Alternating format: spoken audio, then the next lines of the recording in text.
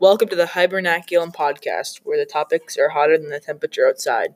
We are your hosts, Max and Liam.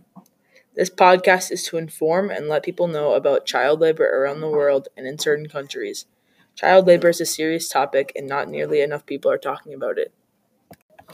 One of the countries struggling to end child labor is Somalia. According to the U.S. Department of Labor, 42% of all Somali children between the ages of 5 to 14 are forced into working in brutal environments to either pay for their education or to support their families.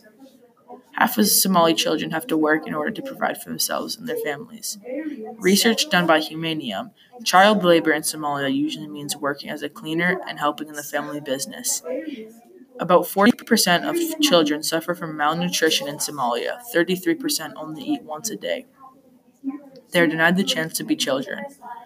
More than half of them are exposed to the worst forms of child labor, such as work in hazardous environments, slavery, forced labor, illicit activities including drug trafficking and prostitution, as well as involvement in armed conflict.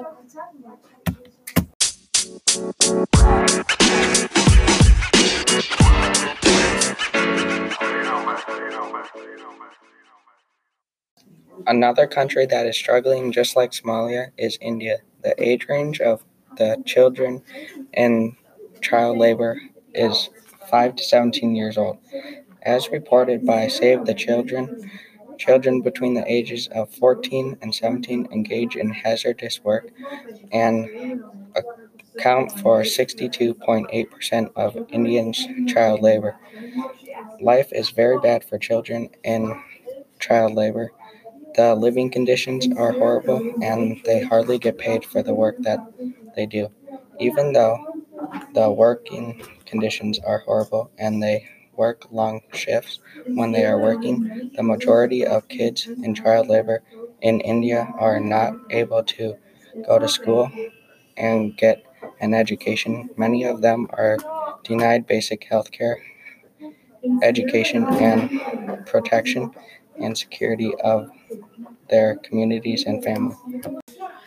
The International Initiative to End Child Labor is a U.S.-based nonprofit organization working around the world to help stop child labor.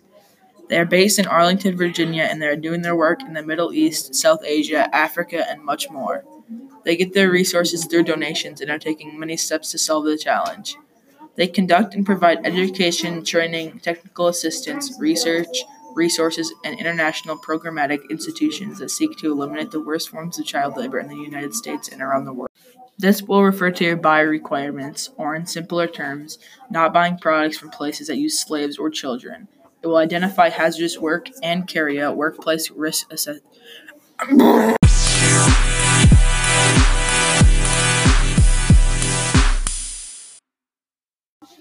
In conclusion, child labor is a huge thing, especially in the places we talked about, Somalia and India. We challenge you to inform others and check out the International Initiative to End Child Labor website and even donate if you are passionate about this topic. Thank you for tuning into the Hibernaculum podcast, where the topics are hotter than the temperature outside.